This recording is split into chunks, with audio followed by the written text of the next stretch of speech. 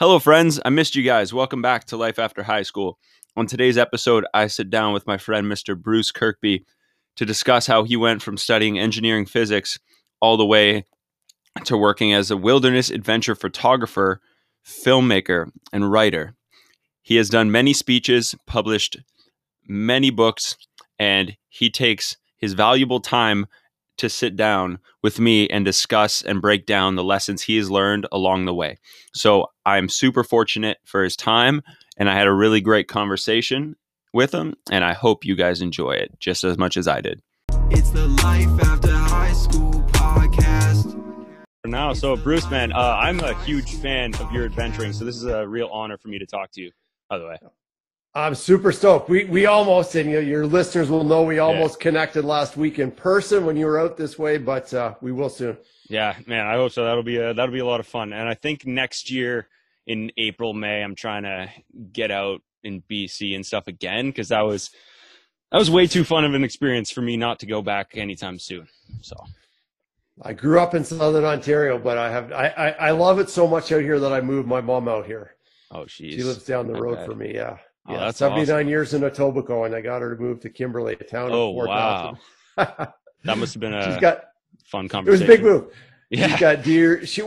I really believe in that kind. It's part of we're getting way deep right off the bat, but Nice. Western culture, we got a lot of important stuff, but we kind of can lose sight of community and elders and kids and man, we kind of farm out our elder care, but what's more precious than this kind of ancient knowledge that people have? So anyways, I said both my dad and my wife's dad died when they were young. And I've always said to both my mother-in-law and my mom, no questions asked, you're welcome anytime. You don't even have to explain, show up at the door. You stay here for 10 years. That's fine.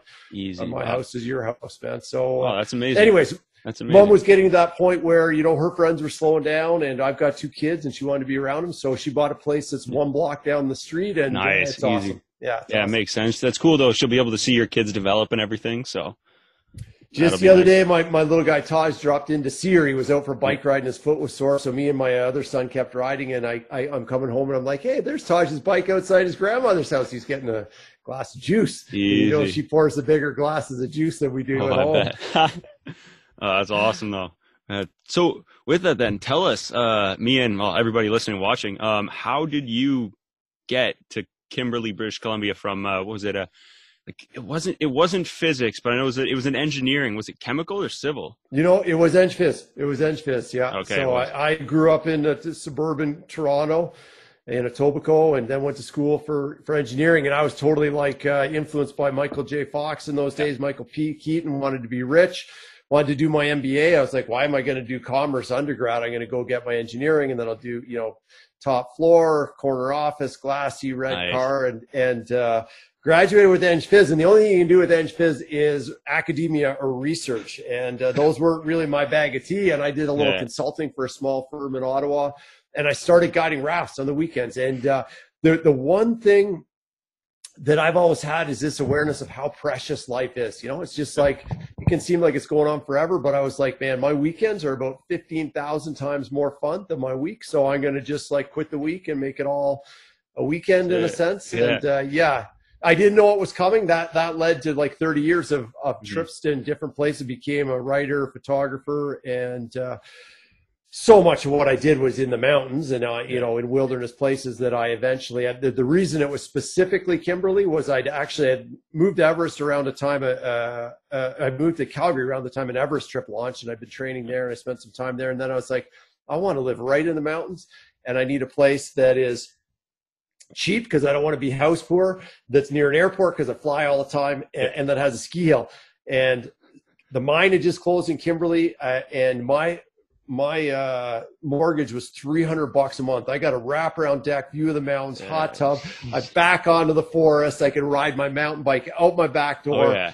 And it's just it's banging. It's good. And so that was a major change in my life, because the hour and a half that I used to spend in a car in Calgary, I was self-employed, but I had an office.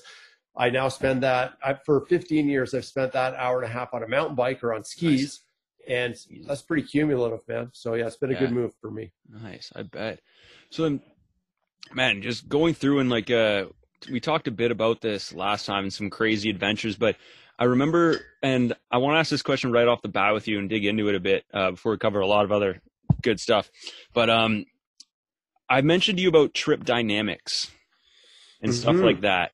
Specifically, what comes to mind from my recent experience was there was one or two of them who really wanted to do food style tourism, where everywhere we went, it's like, let's try some new food. Let's try some like new food, new drinks, whatever's in the area. Like, that's why I mentioned to you, like the guys want a brewery, you know, whatever stuff's around there. Stuff like that. And my style of adventure is very, let's go explore and let's go get lost and see what happens. And like, the adventure for me doesn't quite start until I'm either about to be lost or lost. And then it's like, all right, well, now the fun begins. Right. Totally. So have you ever experienced on trips or adventures you've gone on where the dynamics kind of been off or not quite in your lane, per se? Oh, huge. And I mean, so I've been doing trips we're pushing 35 years now. And like, it's way more important to me who I do trips with than what we do. It's going to be funner if I'm with the right people than I can go on what seems like a dumb trip with some great people I love being outside with. And I could be doing the most, I would not, say I wanted to climb some crazy peak in Nepal, but the only way I could go is with 4 people I didn't jive with. I wouldn't be going. And so I've reached that time and point in my life where I can be a little picky and choosy. For instance, I've actually met a guy at a speaking event.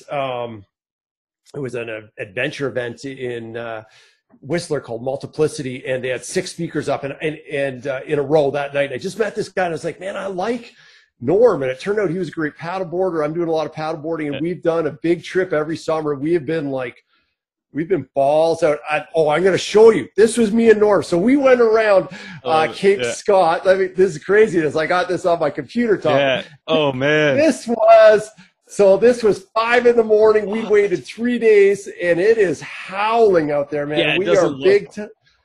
So anyways, I wouldn't want to be there with anyone but Norm. And so that's an example. And the other story I want to tell you is I went to Everest in 97. I was a young kind of member of the team, and the trip leader was a guy called Steve Matus from Boulder, Colorado. And he was like really reluctant to have me on the trip because he didn't know me. But I'd kind of come on to run some communication systems. I became good friends with Steve. And I remember him saying to me that, so he had done at that point 17 Himalayan expeditions, and I believe it was on Manaslu. He'd gone 1 year with a team of 4, and they hadn't made the summit, but he said that was the best trip he'd ever done in his life.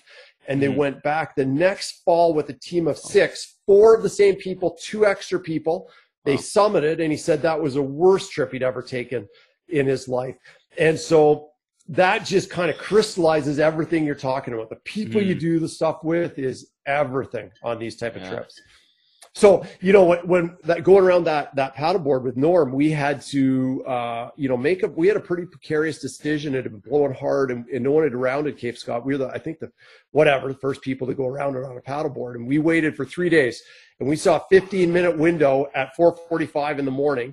And so as we paddled in blackness towards this point of no return, that was about 150 meters down the coast, and we're both on paddleboards, I just knew that Norm would go through the same tick list in his mind, and also had that coastal experience, that our decision would be the same and it would be unspoken. We were either going to go, and then we're going to make it happen, or we're going to say this doesn't feel right. And people can start making really crazy decisions as the stakes get bigger. So anyways, that becomes more important too. Like in avalanche terrain, man, if some people are all about the summit and other people are more focused, as they probably should be, on safety and realizing it's more important to live another day, you want to go with people who have the same risk analysis as you, more than anything, once you get the stakes are up. But I know what you're saying, dude. You go to Southeast Asia and you see people in guest houses, and they're just bitching about their friend who's on the trip because they can't stand each other anymore. And you're just like, go your own ways, man. You'll meet people. It'll be good. Do your thing. You'll be fine. It'll make it. You'll be fine. Yeah. A few minutes ago, you mentioned your appreciation for life. Like you touched on a little bit. I'm curious,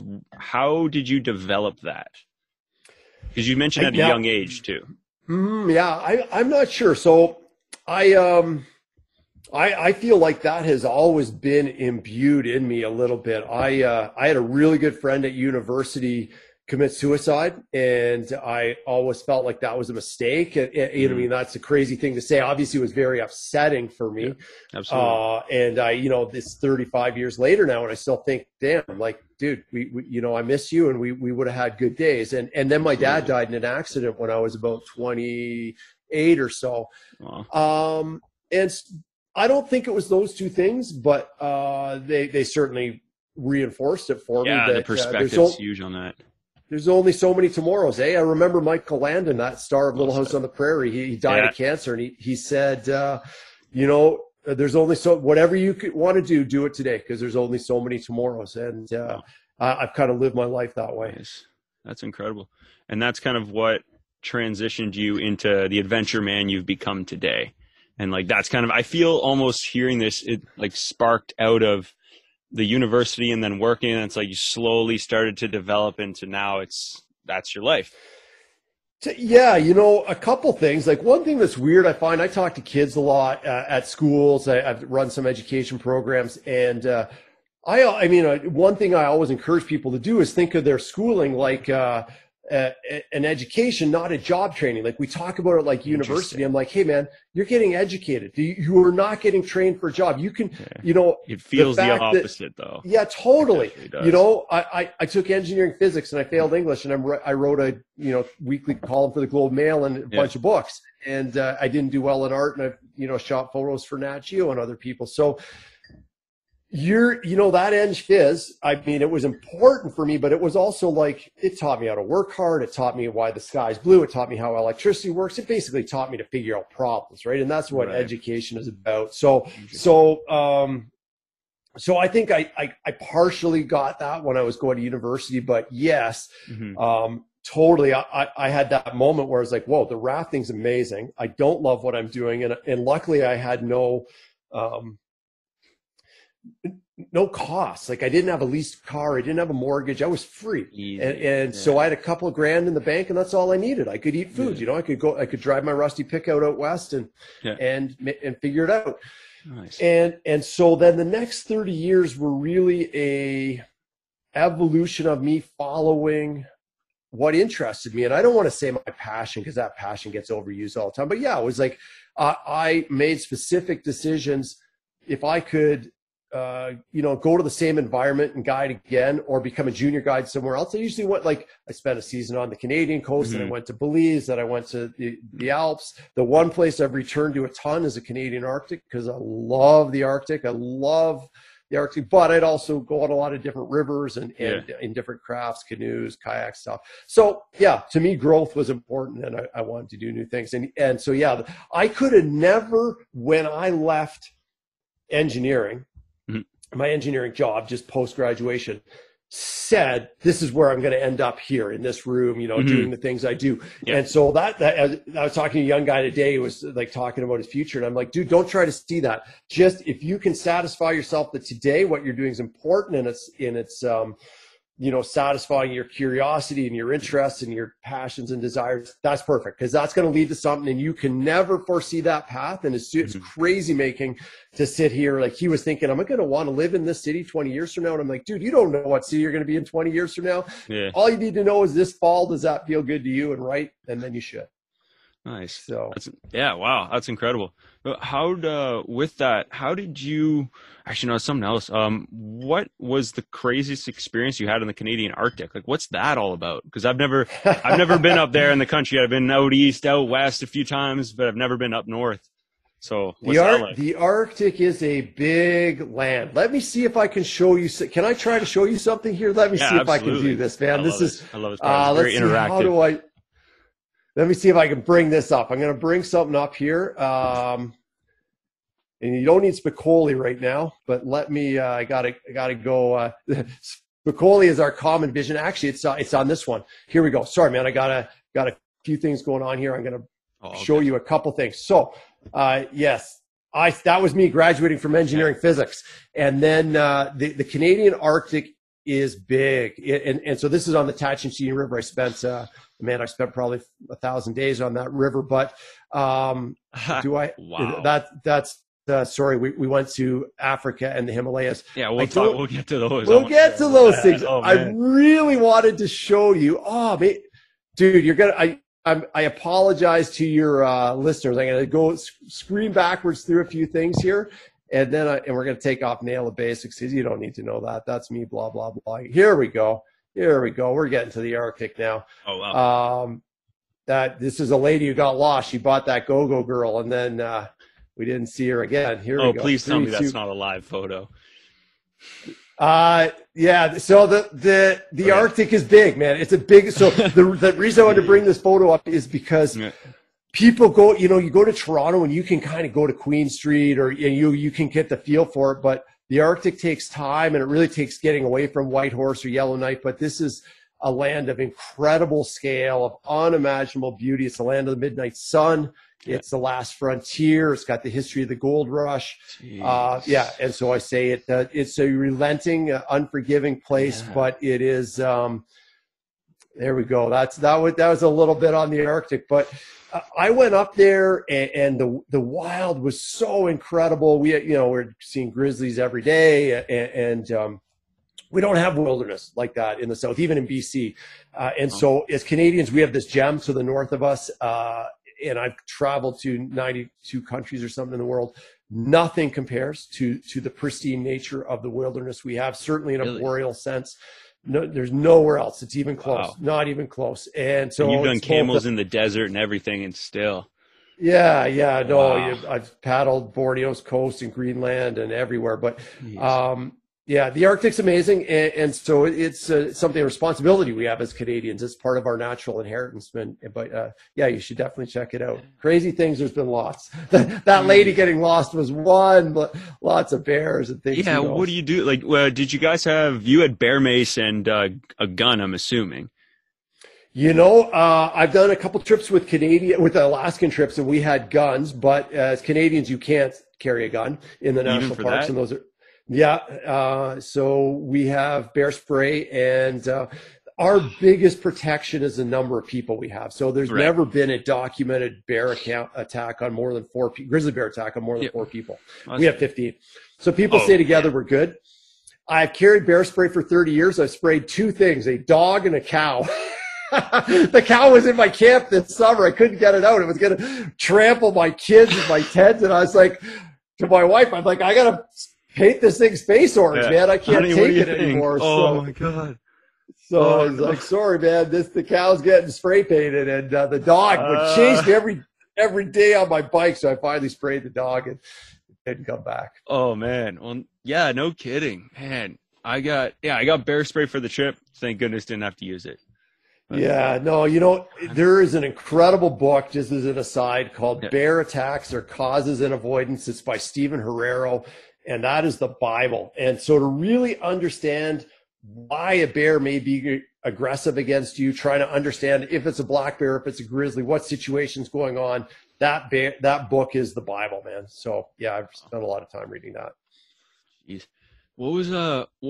How'd you get to the Himalayas? Like, how did that trip kind of transpire? Because we talked a bit about that, but we didn't want to go into it quite yet. I didn't want to save the reactions for live, because that's wild. So the first time I was in the Himalaya, I'd actually graduated from university, and I Nordic ski raced when I was at university, and a couple guys on the team had gone to Patagonia, and I remember they'd had Helly Hansen jackets, and it seemed really cool. They were sponsored. I was like, oh, we got to do something like this. And this road called the Karakoram Highway had opened up from China into Pakistan on the far side of the Tibetan Plateau. It was basically brand new.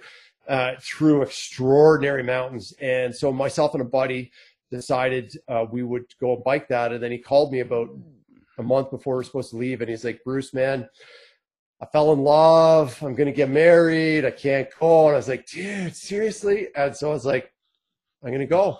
And so I had a mountain bike, and I flew to Pakistan. It was my first trip overseas. It was around the time Benazir Bhutto was arrested. There was insanity. There were camels in the streets and gunfire, and I went north.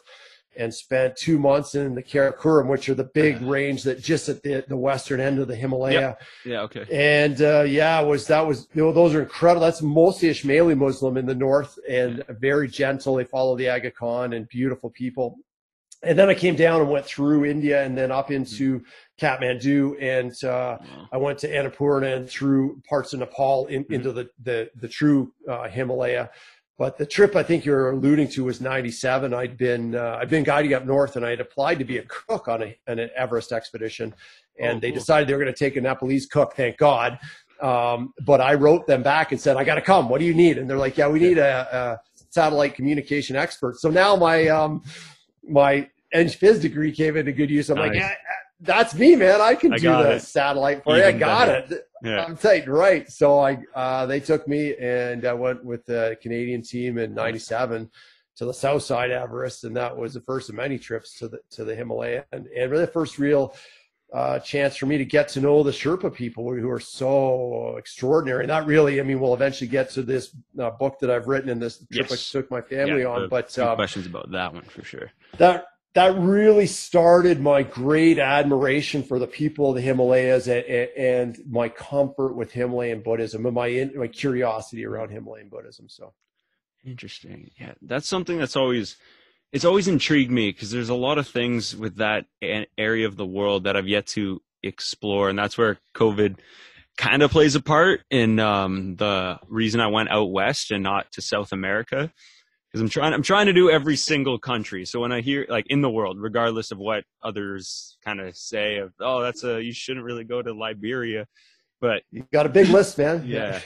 So so when I hear people talk about that, like those areas of the world, and you mentioned Pakistan and then those trips, that's kind of it's getting me going. I'm like, man, like I want to go, but we're limited right now. There's a lot of amazing places, yeah, for sure.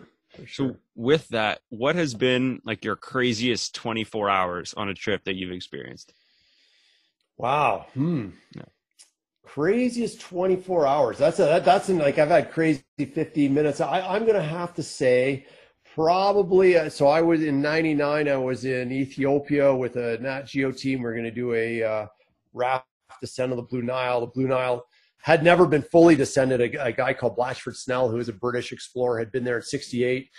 And then Ethiopia had been through 30 years of the Reign of Terror, and they've been closed down. And so it was just opening up. And anyways, we had a 5-day walk into the river with a lot of gear. And we were crossing a tributary.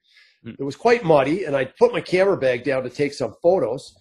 And I was like, that's so weird. My camera bag's floating away. And I'm pretty usually cautious with my camera bag. It was open, so I kind of freaked out. But then I was like, holy shit, the river's splash flooding, and like mules are getting swept away, and porters are getting swept away, and people are freaking out. And we finally get everyone on the other side.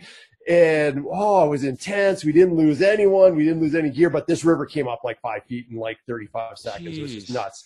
We get on the other side, and everyone's both stressed out. So we set up tent camp. And I guess we had some armed guards with us. It was kind of a tenuous situation, and they must have started drinking. And I was asleep in my tent, and I just woke up to gunfire, just like Kalashnikov, AK-47. I could see the muzzle flashes. And so the first thought is, now I'm thinking, I didn't know what was going on. I'm like, someone's raiding our camp. I'm like, okay, so if someone's going to shoot into my tent, should I like get in a ball in the center, or should I like lay out in a straight line along the wall? Where's the most likely point the bullet's going to miss me, Yeah. Anyways, everyone starts unzipping their tents and eventually go, what the fuck is going on out there? And I guess a mule thief had come to camp to steal some of our mules, and he'd taken one mule, and he came back, he got greedy, and he took a baby, and the mother went nuts, and it woke up all the drunk armed guards who were naked and running around firing their Kalashnikovs into the night. Luckily, the mule thief got away, and no one got hurt, and we got the mules back. And so that was a fairly crazy 6 hours there. I don't know if we can keep going. Oh, wow. Man. A mule thief? Yeah, someone came one of those mules. And I've never heard of that. How do they manage that? Do they just like wrangle them up? Just gonna raid. I had horses stolen from me on Mongolia. Animals get stolen lots. So yeah. Wow. What was Mongolia like? I took my wife, and we'd never ridden horses before, and I convinced her we should go and buy 3 horses and ride across Mongolia. We rode up to the Russian frontier to go in search of these reindeer people who were these kind of ancient nomadic herders. And yeah, we took riding lessons, and we bought a bunch of horses, and we spent 70 days. Ultimately, horses got stolen, and we ended up buying a motorcycle after that and riding around. But Nice. yeah. I had a pretty good horse myself by fluke, because I'm 200 pounds. So the guys who we bought our horses off, you need a half decent horse. And the Mongolians, they'd all look like horses to us, but I rode into the valley, and like everyone's driving a Ford Escort, but that dude's on a Mustang, and we'll take it. So they came in the night, and that was the last I saw of my horse. Wow. So. What inspires trips like this for you? Like they all seem very different, and that they don't really have much of a connection to the other. Yeah. Well, curiosity for sure. And I just love wild places. And so I look for anywhere there aren't roads going on the map. I look for places if I buy The Lonely Planet and I can't find something in that, then I'm like, well, now I'm on the right path. If I'm looking and there's all types of entries on Instagram about a place that I'm not so interested in going, but there's definitely places that are off the map that, and so as soon as that's happened and it's a wild place, and I start thinking, well, how can I move through that environment? Like, am I going to use horse, or am I going to use bicycle or skis, go in the winter? What's going to make sense to try and travel in that region? So that makes sense. Now, from the few times we've the times we've chatted on Instagram and back and forth now and over the phone, you've always had an enthusiasm, a very magnetic enthusiasm about you, especially when talking about the adventures and the experiences you've had. How do you maintain that? I guess all I can say is if it's not faked, if I was trying to get enthusiastic about some software driver that you could install into the kernel of your laptop, I'd be like, oh dude, I don't know, reboot, turn it off, power it up. But I don't know. Yeah. It's honestly, it's not forced. And I think we all go through life and we have ups and downs, and it's not. I remember when I was young, someone said, "Don't pray for an easy life, pray to be a strong person." I thought it was a kind of good quote, and I've had all types of challenges. I got a sick son right now, and he's been sick for a while, and certainly wears at my wife and I, but that doesn't mean, he deserves us to remain enthusiastic. Absolutely. So no, I've been lucky, man. It's part of my personality. Nice. So how, my wife will tell you she's had enough of it. Yeah. I bet. It's too funny. So when we were talking the first time, you mentioned 95% of your, or 5% of your time makes up 5% of your income with the speaking and the writing and that kind of job, I guess, that kind of work, let's say, because it honestly sounds more fun than it does sound like a job. To be honest, at least from an outside. No, of course, yeah. The less job-like something seems, the better, I think, Yeah, there's downsides to it. I never know if it's a long weekend. I'll be writing all these people. I'm like, what the hell? Why is no one getting back to me on email? And I'll be like, oh, Jesus, Thanksgiving or it's Easter or something. I have not had a separation between work and life for 30 years. If I have stuff I need to get done, I'll bring my laptop into my room and work on it, but I don't feel guilt. It's like, the other night I was writing some captions for photos that are going to the Banff Festival, and it's a fun thing for me to do. It's a bit of an obligation, but it involves stuff that I enjoy. So I think if anyone can find ways to do stuff that leaves them enthusiastic, what a gift that is, right? Because it allows you, it ceases seeming like work. The separation between this is my life and this is my work time is a Western construct that is not always that healthy, I think, in a way. So anyways. Right. Interesting. But you were asking about that balance between, so I mean, the backstory just for your listeners is, so I started guiding, and then I started selling photographs, and then I wrote a book, and the thing sold. I couldn't believe it. Then I started writing too. But and that was fine for a decade or more, 15 years. But then I had kids and things. And one of the challenges I see with my friends who are full-time photographers and full-time writers is there's an enormous pressure to continue putting food on the table. And they start shooting things like weddings that they don't like, or they start writing stories about stuff that doesn't interest them, like, you know, shoe review for the fall or something, because they need to keep working. And so this weird thing happened to me that I started public speaking to corporate audiences maybe 20 years ago. And it started because I'd done an education program in Arabia, and we designed curriculum for kids in Calgary. And I came home, and schools would be like, "Hey, can you come and tell us a story?" And I'd be like, "Sure." And parents would be there like, "Dude, that was pretty good. Do you want to?" Yeah, I want to hear about the story after. Yeah.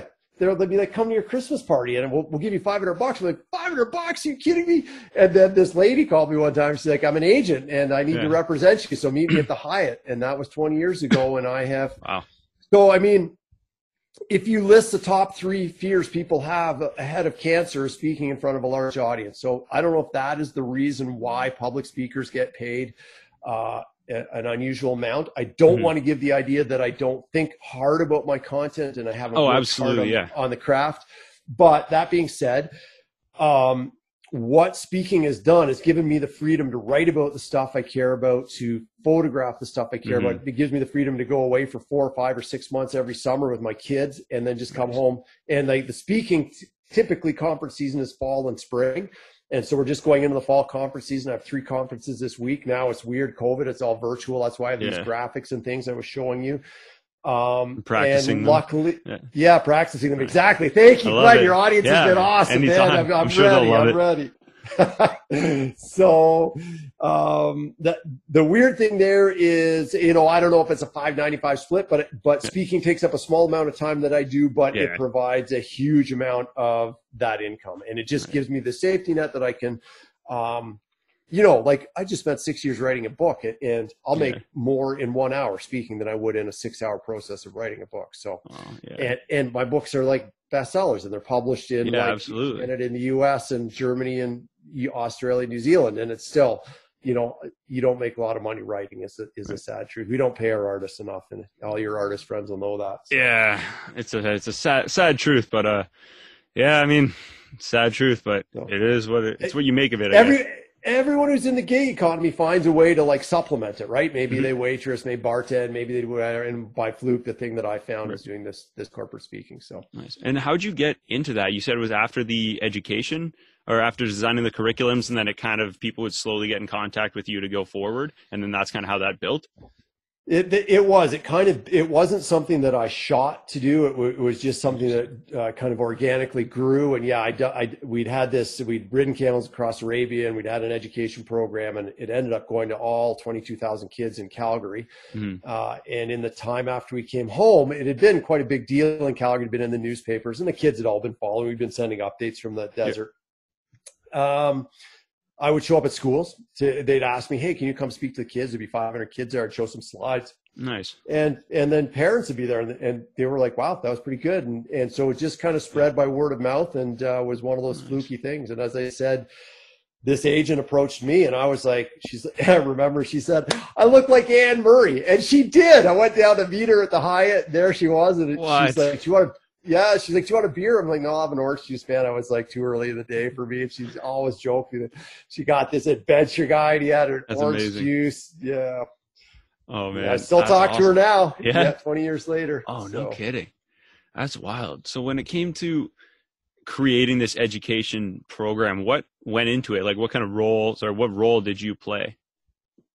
I joined that Everest team late, and they'd had an education component that when I joined and I was sending information back to the school kids, I realized these teachers are paying $139 so that they can teach the kids about Everest. I'm like, this is like highway robbery. Teachers have no money. We can't be taking money from them. So when we did the next program, I said, and I was part of it from the start, we all agreed, we're going to provide this for free. We're going to provide it for any teacher around the world. We're going to get instant translation so kids can do projects together. There was a Canadian company that was doing that at the time. And so we hired teachers in Calgary to produce core curriculum, kindergarten to grade 12, in fundamental subjects, math, science, physics, whatever. And then we provide it as PDFs and Word documents online for teachers. And so that's how it started. And our role in the desert was, the kids would occasionally ask us questions, or we would have interactions with them, or we would supply information, maybe daily temperatures and amount of water we were drinking, so they could graph things and do other projects around it. Nice. So that's how it flowed out. Now, how would you say, in comparison now to the education system, or with what we have now, especially let's focus on that, on how high school is now, how would you alter that to better set people up to discover their passions earlier? Because honestly, I think that's the issues we kind of face, especially now I knew what my passion was. I have the idea of it, but then it's cultivating that into something that you could form. I don't like the word career too much, but a job per se, and then something that you can formulate an income to live the way you want to live, let's say. Yeah, that's a tough question. And, I touched on some of the principles that I believe in terms of I can't remember if I think I might have said this to you another time when we weren't recording, but this idea that I always see life as a river and not a ladder. And I think kids get introduced to this ladder model, and it's okay, you got to get these certain marks in this course, and that's going to allow you to get into this university, and that's going to allow you to get a job at this firm, and that's how you're going to get to where you need to be 40 years later. And that's such a bogus model. It's you're kind of going over this way. It's kind of interesting. Then you flow that way. And the problem with the ladder model is it just makes you feel like you're making a decision in grade 11 or 12 that's about the rest of your life. Mm-hmm. And you aren't. You're going to make another 100 decisions, and all of them are going to add up to the life that you lead. And so when you ask about how can we help kids do that, I really think just that fundamental idea of trying to, whether it's the university application process or whether it's through counseling or whatever, is help kids to know that you aren't choosing your whole future right now. You're making one choice out of 100. There's going to be lots more. If you don't like this choice, you can change it, and you're going to make other choices. And who would have ever said that going into engineering physics is going to lead you to be a writer and a raft guide and a public speaker? No one, right? They would have said a million other things. Zero. Yeah. So, if anyone's listening and they have those stresses pre or post kind of going into secondary education, just don't feel like this is like the iron shackles are going on and you got to do whatever you've committed to. Right now, you're just going to learn something, and you're going to learn other stuff. You're going to learn it formally and informally. So, yeah. Wow. Damn. I'm I've thought about it to a bit of a parallel, and with what I say in a very, very, very short answer when younger friends or cousins or family members or people ask this, be like, well, I made my decision, and I think other people, best case scenario, especially if you don't know, is what do you want to learn about? Go that way. Totally. It's simple, but it's I find, to your point as well, with that, learning is the biggest part in terms of what you're passionate about, and then that kind of helps you build the skills that you're going to eventually be able to turn into a form of income for you and your family. So really all you're doing at university is learning how to learn, because tell me anyone comes out and they don't have to relearn at all on their job, whether it's software or whatever it is. I mean, you're just learning how to learn. And so, if we could even share that with kids, we'd be putting them in a good spot. Absolutely. Now, one thing, have you, in that transition, that made me wonder, have you ever been told you can't do something? And then all the time, man. How do you react to that? Yeah, just watch. Just watch. Easiest thing ever. I'm I'm not worried. I went down to Borneo with my wife, and they're like, there's no way you can paddle on this coastline. It's totally out of limits. Well, I went to the internet cafe and downloaded the Nat Geo letterhead and forged a letter that said I was on assignment, took it to the head of police and said, man, I need a permit to go down the coast. He's like, well, here you go. Boom. And off we went. So I never let anything get in my way, man. What's going on? Just find a way around it. Rules are made to be broken, brother. That's fair. So, well said, Bruce. Well said. So, no, lots of people have said you can't do things, but I would never say that to anyone for sure. So now, one thing I did want to talk to you about And it came with, and this is one of the things that I thought about a lot while researching you, and then while looking in and trying not to research too much, while at the same time, right, find balance so it's still a curiosity. What does the word or the term adventure mean to you? Like, when does that become an adventure? I mentioned how right at the beginning, when I'm about to get lost, that's when my kind of adventure begins. What about you? Yeah, I'd say it's an adventure as soon as the outcome's uncertain. If you know what's going to happen, then it's not an adventure, right? You're just going through the motions. As soon as there's some uncertainty there, then it's an adventure. Adventure is basically just navigating uncertainty in whatever form, in your back garden, and you go going to the store, or however you do it. It doesn't have to be in Pakistan, but it doesn't have to be in Pakistan. Nice. Now, you did a short film called Lifer. Oh yeah. Yeah. You've been doing your research. Yeah, man. That was incredible. Like, I really enjoyed it, and I wanted to talk to you about what kind of inspired it, because I was looking and watching it back and trying to think, like, okay, where did he pick this idea out, and why is this the story you wanted to tell?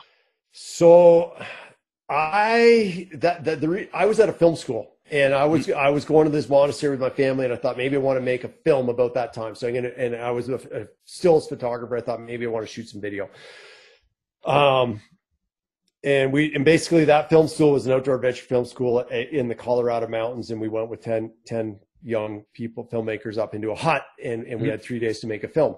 And everyone's like, man, who's going to ski this gnarly line? Who's going to huck that cliff? And, they're thinking about crazy stuff. And I had been running some film festivals. It's called the Dirtbag Film Festival where I live. And both through my writing and my photography, what became so clear to me is that story trumps everything. I would have people send me submissions. They'd have guys hucking 100-foot cliffs, and they would be paddling class 5 whitewater. But if there wasn't a story, it's just adventure porn, right? You just don't care eventually. We see so much of that. And what we care is what happens to our friends and our family. And so we were going into this hut, and I'm just talking to Nasa, who's one of the teachers, and she starts telling me this crazy story. And I'm like, stop. That's what I'm going to film. And you're just going to tell me that story. Yeah. And then I'm just going to put some B-roll around that to make, to give some texture to it. But, wow. She kind of had that type of revelation of how important life was. And she'd gone through, some pretty intense experiences. 6 figures at Microsoft? Yeah. So that was, crazy. That's what you remember. If I shot people hucking off 30-foot cliffs, you'd be, whatever. I've seen people huck off other things. Yeah. So it's all story, man. When you're writing or shooting, it's all story. Wow. Now, with that, what makes a good, I guess actually you already answered, but what makes a good film festival to you? Because I know you mentioned the story with the film and everything, but you put on your own film festival. How was that? Yeah, it evolved organically. I live in a smallish town, and the town had been going through somewhat depressed times, and we called it was a weird kind of confluence. What happened? We called it the Dirtbag, and we realized that people who lived here were proud of being dirtbags. Like, I mean, I moved here from Calgary, and I was playing hockey with oilmen, and they all had like, $1,500 suits and fancy cars. And I came to play hockey here, and the guys were like, oh yeah, I was out in my quad last week, shot myself a big elk. And they're like still covered in blood. And they got like, I brought an elk sausage, man, for after the game. And it was totally different. And the reason this film festival was successful was it gave some identity to our town, and it gave people a sense of pride. And it allowed people, our whole goal was to tell local stories and show up. We had amazing photographers here. And basically what had happened was I was inviting the photographers over to my house, and we were showing slides on the walls. And I was like, Jesus, we got people here shooting for Reuters and shooting for Nat Geo and shooting for all the, really, really high-end photography. Mm-hmm.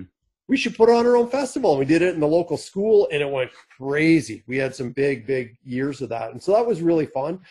And then, of course, there's all types of other film festivals in different places, and it's hard if you have something as big as Banff that goes around the world on a world tour.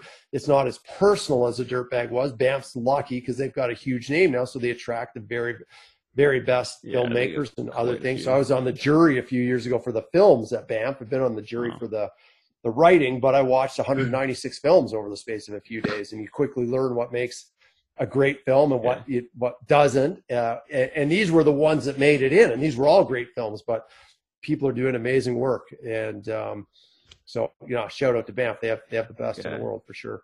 No kidding. The last few years since COVID, no, because I don't think they're doing a virtual one this year, I believe, eh? They are, brother. You got to be there because I'm doing a presentation in it. Oh, geez. I got to double check when that is. I'm opening night. You better be there. It's October 31st. Okay, I knew it was this month. I was just like, it's soon, but okay. You know what? It's October 31st, like November 8th or something, and my thing will play for the whole 9 days, so you can watch it on demand anytime. Okay, easy. Okay, I mean, I'd show I'll be punctual even no matter what. So it's all good, man. Easy. It's a new world. We're figuring out the virtual. Yeah, no kidding. Hopefully I'm sure it'll go smoothly though. Like it looks like it's like Banff, like you said, big name. Like they have the tech knowledge, so they've got it figured out. They're going all in. Yeah, they're going to do a good job for sure. Now, what can you tell me about your presentation that you're going to do? If you can. So totally. So I've actually recorded it already. I went out to Banff and I was on the stage, the empty stage, had the slides up behind me, and I basically my book's in the book competition this year, and usually they have several book presentations. And I'd been scheduled before COVID to do the book night presentation on Thursday night of the festival, which is one of the big nights. And so they said, why don't you come out and record a virtual talk? So I did a half-hour talk, and then I actually have a half-hour Zoom call with John Valiant, who's the author of the Golden Spruce and the Tigers, and just an insane writer, and a really unreal guy. And so we have a chat about the book because John read it and he did what's called blurbing it. He wrote one of those endorsements you see on the back of the book. And so opening night is a talk about some of the themes and ideas in my book, and then me and John go a little deeper into it. Nice. That's a perfect transition then. So tell us the inspiration for the book. Is that from what I know and I'm at the part right now where I did most of the driving, so it was tough to get one of them to read. Where I was trying to do that the whole time. But I'm at the part where you guys are watching back the footage, and it's with your son and the autism and trying to convey how to tell him about it. Okay. So I'm at that part. So you're well into it for sure. I mean, in a nutshell, about 6 years ago, I realized I was really distracted and, looking at my iPhone and all the crap coming out of Twitter and stuff. And I had this interest in Himalayan Buddhism, as did my wife. And when you have kids, it's so fleeting. It's such a perfect encapsulation of how quickly life goes by. And we're just like, let's just be fully present. Let's take them to the Himalaya. Let's go live in a Buddhist monastery. We decided not to fly there, but we traveled by surface. So we paddled down the Columbia River, jumped on a train, took a container ship across the ocean, then went through Asia. And we spent 3 months living in this monastery in basically a 8-foot by 8-foot earthen room, pretty primitive conditions in this 1,000-year-old community of monks. And it took me 6 years to write the book, but the book is really the story of our time there and what I learned from that time in a way. Mm-hmm. So just came out came out in basically September in Canada, and October comes out tomorrow. Who knows when folks will see this, but October 6th in the US. Yeah. Oh, wow. Yeah, well, I'm trying to publish it tomorrow. I'm going to edit it, whatever, a little bit here and then throw it up and all. I'll send you all the links and stuff for the YouTube. I'll share it on Instagram, especially with the book stuff. So, I'll fire it around too for sure, man. Awesome, because that'll be. I'm intrigued to finish it, and I'm also really excited just to see how it's received. Because I was thinking back to when I started it, and I was like, man, there's a lot of cool stuff. And then I started writing down things I wanted to touch on, and one of them was you guys separated. I can't remember quite where you were when you did this, but you guys separated the essential things you needed for the trip and you just got rid of the rest. And I think the word you used was abandoned the rest of it. Yeah. And okay. So I don't know if that part was changed or whatever, but you abandoned everything. But you weren't at your house when you did this. Well, we'd been traveling for a bit, and you know what this is like. You pack your backpack and you go to Europe and you think you need all these things. And after about 3 or 4 weeks, you're like, I didn't need half this crap. And so, sometimes you drag it around with you because you're like cheap and you're like, I can't, I bought this funny sun hat, but I'm never going to wear it. You're just like, you should throw it out, Yeah. or give it to someone, you know? And so the way we were traveling was we had 2 kids. And so my wife held both their hands, and I had 150 pounds in duffel bags, one on my back, one on my arms. It was a big load because we had everything for 4 people for 6 months, 6 months to be in like high altitude, in deserts, in super hot climates and jungles. So we had a lot of stuff and all the first aid and blah, blah, blah. Yeah. So this was the last moment when we were separating before we got on a team of horses and spent 10 days crossing the Himalayas into this hidden valley where the monastery was. And we just realized we can't take anything we don't need. So we were going through the I need and I want, and we're making clear which was different, and because we're going to be carrying a lot of stuff. I remember, so I did that desert journey, and there was a fellow, we were following the footsteps of this ancient old English explorer called Sir Wilfrid Thesiger. He was still alive. He was 88 at the time, and I went and met him lots of times. And he had a quote that said, "The more possessions you have, the more you're robbed of your freedom." And I always thought it was a great line because I didn't get that really at first. I remember my mom talking about how beautiful it was to be in Europe with a backpack. And I'm like, no, man, I want like a TV, a fridge. I want like, you know, a Nintendo. I need a lot of stuff. But even if you have stuff and you aren't even thinking about it, or, you know, it's just in your garage, it's in your room, it's stuff. And the less stuff you have, the more free you are. So we were going for ultimate freedom at that point. No kidding. It's that minimalist lifestyle. Yeah. Well, I mean, especially because we were just going to be carried on our backs, and we had 2 especially kids. at that like, point. Man, all we need is basically food, tent, headlamp, little first aid, and we should be good.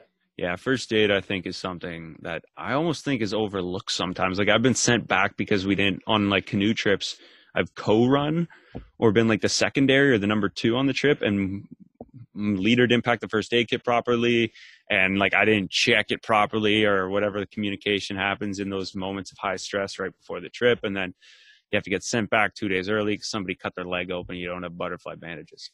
Yeah, totally. So, yeah. Well, we had 2 young kids, so we had a lot of stuff. I put some stitches into a kid. I don't have a picture I can show you, but one of our monk kids cut his head open, and I put 4 stitches in his forehead. That was pretty intense. Jeez, what happened there? I think one of his friends pushed a rock down the hill, probably trying to scare him, but ended up hitting him in the head. And he came to us, and he was in our room, and yeah, you could see his skull. He had a huge hole, and Oh my. there was not too much to do but get out the sutures and start sewing. I'd seen the Sherpa sewn up pretty good with 79 stitches in his face, and I kind of remembered how it went down. So we went to work. Oh, thanks. Wow. Yeah, it was intense. But then the bond between me and that kid was incredible. Yeah. You know, like he hung out with me. It was super cool. Nice. That's amazing. So Yeah. Now, what significance do kids play in your life now? Well, I got to. So they, you know, I mean, I think having kids makes you aware. I don't want to say of this eternal cycle of life, but you know, when you're 30 or whatever, you're like, take them or leave them. You get on a plane and you see someone coming down the aisle with a kid, and you're thinking, oh God, I hope they're not sitting beside me, or, you know, the kid's not screaming or kicking the back of my chair. Now I see people with kids, and I'm like, hey man, maybe they need a hand. How can I help out? Are they okay? And that's something I've learned in Central American and South American and Asian cultures, where they worship the kid. They love the kid. I've always been interested in kids. And now that I have my own, I think I'm unshackled in terms of connecting or talking with any kid that I meet, because kids are amazing, you know, and they've got lots of insights, and they're interesting. And I think they understand if we value them, and they understand, you know, I understand people are busy, and we want to put them in daycare and see them as a hassle and get them out of the way sometimes. And it's a tough job being a parent, but yeah, I bet. Kids need to be loved. Kids need to be loved, man. And so when I brought Bodie home, he was 8 months when we took him to Patagonia, and everyone, like businessmen, construction workers, high school students, would want to hold him on the street, in the airport. I'm like, are you kidding me? Can you imagine walking around Toronto and like businessmen wanting to hold your baby? No.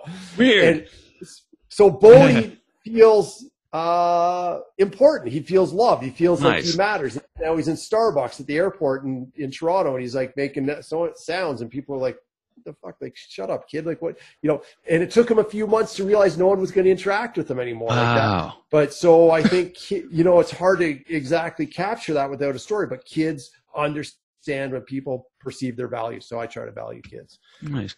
And from what I've noticed following you for as long as I have, you've managed to incorporate them in a lot of your adventures.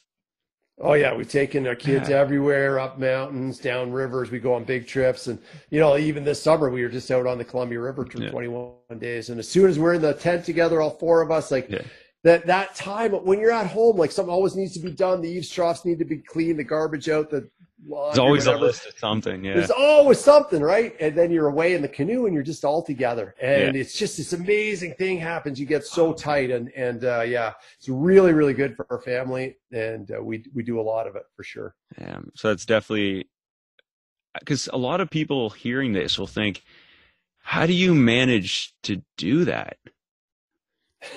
Well, I'm kind of I have some experience in doing long trips and a lot of time. Right. And we started smallish with kids, but I mean, my wife did some crazy stuff with me. When Taj was 8 months old and Bodhi was 3 years old, we went to Republic of Georgia, bought 3 horses, and did a 70-day horse trip through like the height of the Caucasus Mountains, which was near like a war-torn border with Russia. Like it was full on. Yeah. But we had some experience in that stuff. And so, people have experience in other things, and whether it's going to the cottage and just not having the Wi-Fi on or whatever it is, it's just leaving the devices away from the table. There's a lot of ways we can spend undistracted time together, going on a road trip, whether you go up to whatever, to Huntsville or Muskoka, and not bringing the devices. They're always there, right? And the thing that my kids don't have them, they're young, but the thing that's amazing on our canoe trip is my wife doesn't have them, I don't have them, and it's just us. And we're just doing the basics of life. We're cooking food, we're making coffee for the kids, we're pumping water so they can drink it, and we're hanging out. So it is a really, really special time to get away from those actually just be connected in person. Amazing. How do you feel how well do you feel that's going to benefit for their long-term development? Huge. They always say how do kids spell love, Time. Every theory of childhood attachment is the more you spend time with them, the more things you do with them, it gives them a confidence so they can combat all those things that happen in high school and beyond with anxiety, low self-esteem, concerns. It's not to say they won't go through that, but basically as parents, you're just giving them a solid foundation, right? We're just adding rebar, more concrete to that foundation with all the kind of love we give them. Makes sense. Makes a lot of sense. Yeah, it definitely seems something that can only be beneficial in the long run. Absolutely. Yeah. I never want, it's not that I want my kids to be outdoor explorers. They could be piano players or violin builders. It doesn't matter. But what I'm teaching them to do is do what they love, and also teach them to be present. And it's not about turning them into little carbon copies of me at all. Nice. That's amazing. Man, how do you feel? Like you're off the grid a bit, right? A little bit. Yeah. We're in a town. We got some power coming, but we're at the end of the line, and it's forest beyond us. We walked out our back door once and walked over the Purcell Mountains to Nelson, on Kootenai Lake. It's the next stop. So that was the 12-day hike just out the back door with one of our kids. So yeah. We're on the edge of the wilderness. On the edge of nice. How do you you mentioned briefly like how much of an impact phones and always being connected. How do you look at that as a good thing, and how do you look at as like a way we can almost manage it to being a better thing? Well, there's a lot of amazing stuff. You can find answers right away. Oh, what was that song? Yeah. Hey, how does a Brady Bunch intro go? Yeah, play it. I think the challenge with it is the addictive nature, right? And we all feel that at the time when there's nothing going on, so we just look at our phone. We just look at our phone again. We just put our phone down and we look at it again. And for me, when I'm getting into that type of cycle, I'm like, hey, I got to break that cycle because I want to give myself another option to pick up a book, to go and play some ping pong with the boys, maybe go chop some wood, whatever it is. And so I think the danger is, and if people watch that film, The Social Dilemma, this idea that we have like very advanced, thoughtful, powerful teams of engineers trying to make us look again. And we think our willpower can beat them, but they're pretty good too, you know. And Yeah. so just Pretty just good. understanding what we're up against. You Yeah. know, it's a little David and Goliath. David can win, but Goliath's out there. And yeah, the phone. You know, you look at your stats. If you got your phone checker on, you look at your stats at the end of the Yeah. week. You're like, wow, I spent a lot of time staring at a little box, and life's irreplaceable. What else could I have done in that time? So good to have a little reality check there sometimes. Yeah, that's one thing when it comes to like being connected, and what I think like how cool it can be. And I try to think of it as like when I was in Ecuador doing a like a 2-week service trip. One of the trip leader or the Midwi facilitator, his whole thing was how to use social media and still stay connected, or not still, but live in the moment while still using social media. And this was almost fascinating to me. And he had these like Snapchat glasses, so he would never have his phone. I never saw him on his phone at all, but he was always like just like this and clicking, and he'd hit a video and then his whole Instagram highlight all his videos, everybody's videos from the trip. He just made a montage of them, and I'm like, when were you recording?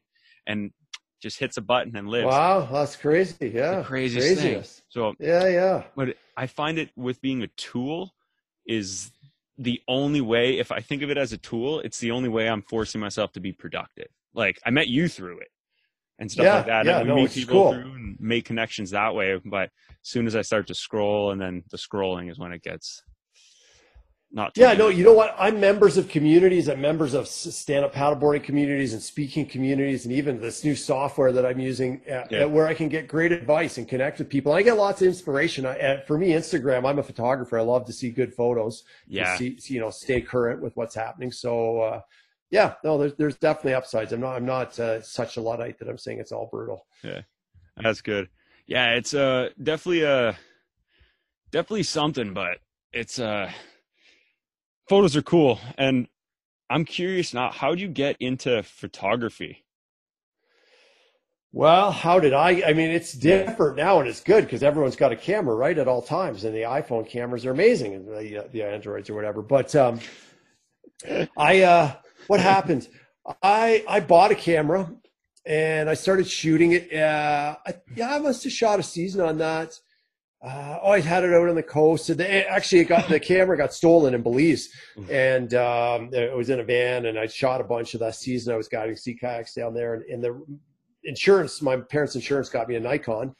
And I just the great fluke was that we were shooting film back then. Slides. I'd take a couple rolls of 36. I'd go on a trip in the Arctic, and every 2 weeks I'd be back at the same camp because I was doing the trip over and over. But in between, I'd have my film developed, and I'd see what worked, what didn't work. And I always encourage people who are doing photography or interested in photography to not be afraid of plagiarism. Look at images that really speak to you and try and recreate them. It's not plagiarism. You're just trying to it's going to push you technically to understand why. Did you want a blur effect? Did you want to lower the iris or the shutter or the aperture? What's going on? And that's how you learn. So it's not plagiarism. Just look for photos you like and then use your own imagination to try and create more. So I was doing a bunch of that, and it just evolved that way.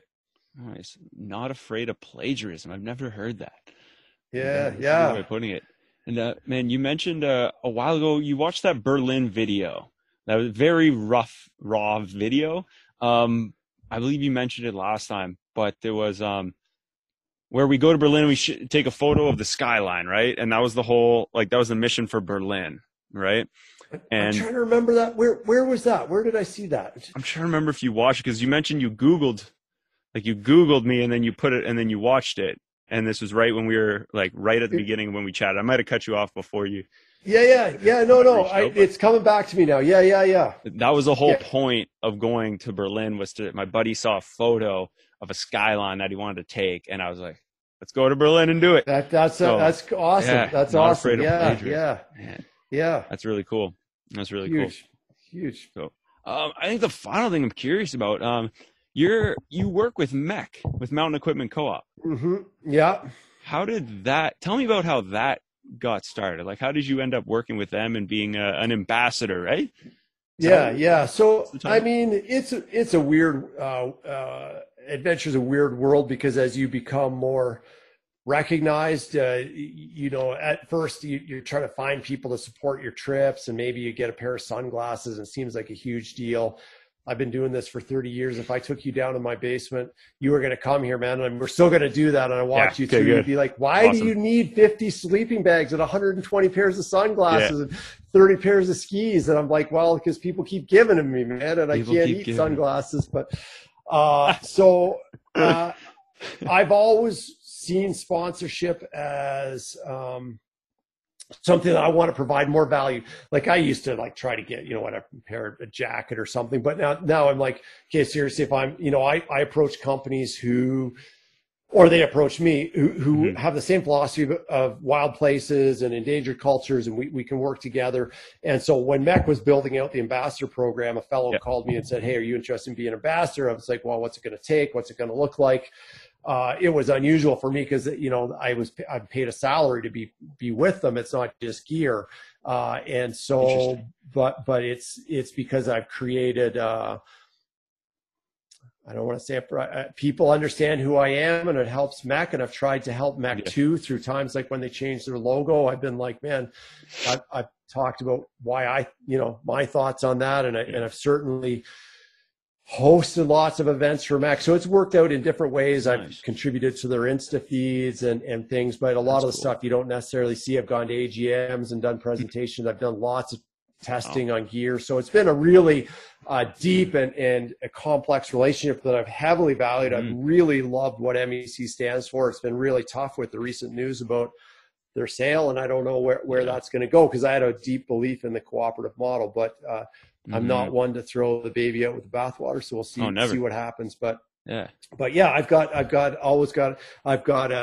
a board sponsor. You can see Starboard up there on the ceiling. They're a Danish fellow who works out of Thailand. I've got boot sponsors and different people who support what I do. But MEC is one of the primary sponsors. So with Starboard, right?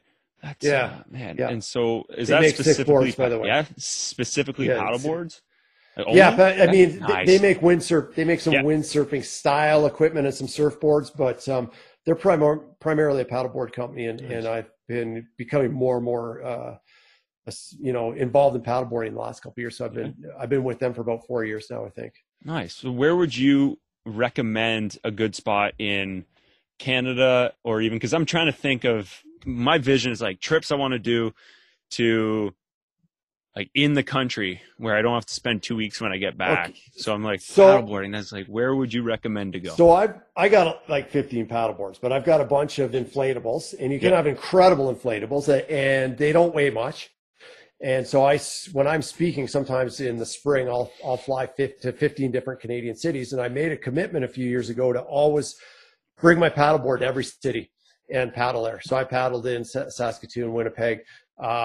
At first I grew up in Toronto. Yeah, I paddled around the island one time. I remember going out to a little passage and out into the outer harbor, then the outside of the island. Yeah. I'm like, wow, it's pretty burly out here. So the next time I came to Toronto, I landed and I said, Mom, you're driving me to Niagara Falls because I'm paddling across the lake. And she's like, okay. So she drove me down to Niagara. I took off 8 hours. I crossed the lake, man, by myself, and landed in Toronto Harbor. That was a tough paddle, 50 Ks exactly, from Niagara on the lake to Toronto. And I gave a speech at the Delta or something after that. Just paddle across the lake, 50K. All right. You know what? Every settlement is built on water, and every water is paddleable. Like I paddle difficult whitewater, I paddle oceans, I paddle lakes. I mean, obviously people need to be careful and go step by step, but there's all types of places in every city where there's wonderful paddling, from Vancouver to Montreal to, be careful of the big rapids, but to Toronto. Just be cautious, wear a life jacket, wear a leash, learn a little bit. Stand up paddling is the source, man. It keeps you, it's like meditation, because you're standing on your feet with this just micro proprioception, and the rest of the world fades away, and you're just doing your thing, man. Yeah, you're living in the moment for sure. There's being connected right there. Totally. Wow. That's wild. Because that's definitely something I want to, like, seeing you do it. I was like, oh man, that is the coolest. Like it's just so, it's almost weird for me to think it's as, and correct me if I'm wrong, it's as simple as just like blowing up your board, body of water, go. It's Go. that simple. Yeah. Paddle, life jacket, leash, you're good. Wow. Yeah, totally. Yeah. That's I awesome. paddled like, every city in Canada I paddled in for sure. Jeez. For sure. Yeah. And that's seems like you don't plan it, eh? Too much ahead. I got my sweet board. I finish the speech and then I look at the map and call a taxi and say, take me to this harbor or wherever, and let's just start paddling. Yeah. I mean, I spent a lot of time outdoors on water, so I feel comfortable figuring it out. But yeah. Oh, yeah. man. That's Always super paddle. cool. Yeah. Yeah. Wow. Well, Bruce, man, this was a lot of fun. Glenn, we got to do it again. You got to come out here to Yeah. see the real deal. Chop some wood. I wanted to so bad. I still Yeah, want man. to so bad. We almost had it work there, and then Yeah. it just got crazy. But No, it's we'll make it happen, man. yeah. We'll make it happen. Yeah, it was weird, like Hey. anniversary thing, like it's life, man. I understand completely. Things happen. Weird. I'm rarely busy, and then all of a sudden I was. It was September 23rd. We got married right in the back garden, right outside here. So Oh yeah, well, Northern Lights congratulations. and a bear that day. Yeah. Yeah. So Oh jeez, it's the best of both worlds, I guess. it was the best of both worlds, man. Yeah. Awesome. Yeah. So one thing, do you happen to have I'm gonna take like a screen clip. Do you have Yes. a photo of your book you can put up, or a cool photo as well? Yeah. Let me see if I can. I'll screen Let me see cap if I that, and can- then if you want to plug it, we can go from there. We already talked a bit about it, but if you want to finish off with some words about it, then by all means. Cool, man. Just let me see if I can. If not, I'm just going to download it, man. Will take me through 2 seconds here. It's got to be around 3D. Where are you, buddy? Okay, man. Watch this. I'm going. This is Ecamm Live. Excuse me. My computer's looking. Here we go. Downloads. We're going to add a new. There we go. Let's see how this puts it up. I can slide that over. Perfect. I can wall her down. Whatever you like. We'll put her up here Awesome. a little bit. That's the book right there, brother. Awesome. So I'll All right. screen cap the photo now. Perfect. Easy. Sweet, buddy. Easy, Bruce. All right. Oh, that was I really appreciate your time, like a lot. I Hey, appreciate man. your knowledge and everything you have to share, and I look forward to seeing and chatting with you again. Let's stay in touch. Let me Yeah. know when you got something out, and I will definitely share it through my channels. And Absolutely. I much appreciate that. we're due for a catch up. So Yeah, absolutely. And man, I'm looking forward to looking into Starboard, probably purchasing ordering Oh, a book because I want a hard copy for my studio. So be in That'd be touch good. with me about boards anytime. Yeah. I know where there's used ones and things like that. So Oh, I know no what way. they're all about. Yeah. yeah, well, Just, I'll definitely be in touch with that for sure. When you're looking, give me a shout. Easy. Oh man, I really appreciate it. Where have you been? What mistakes have you made? What lessons have you learned? What is life really like after high school? Where you been?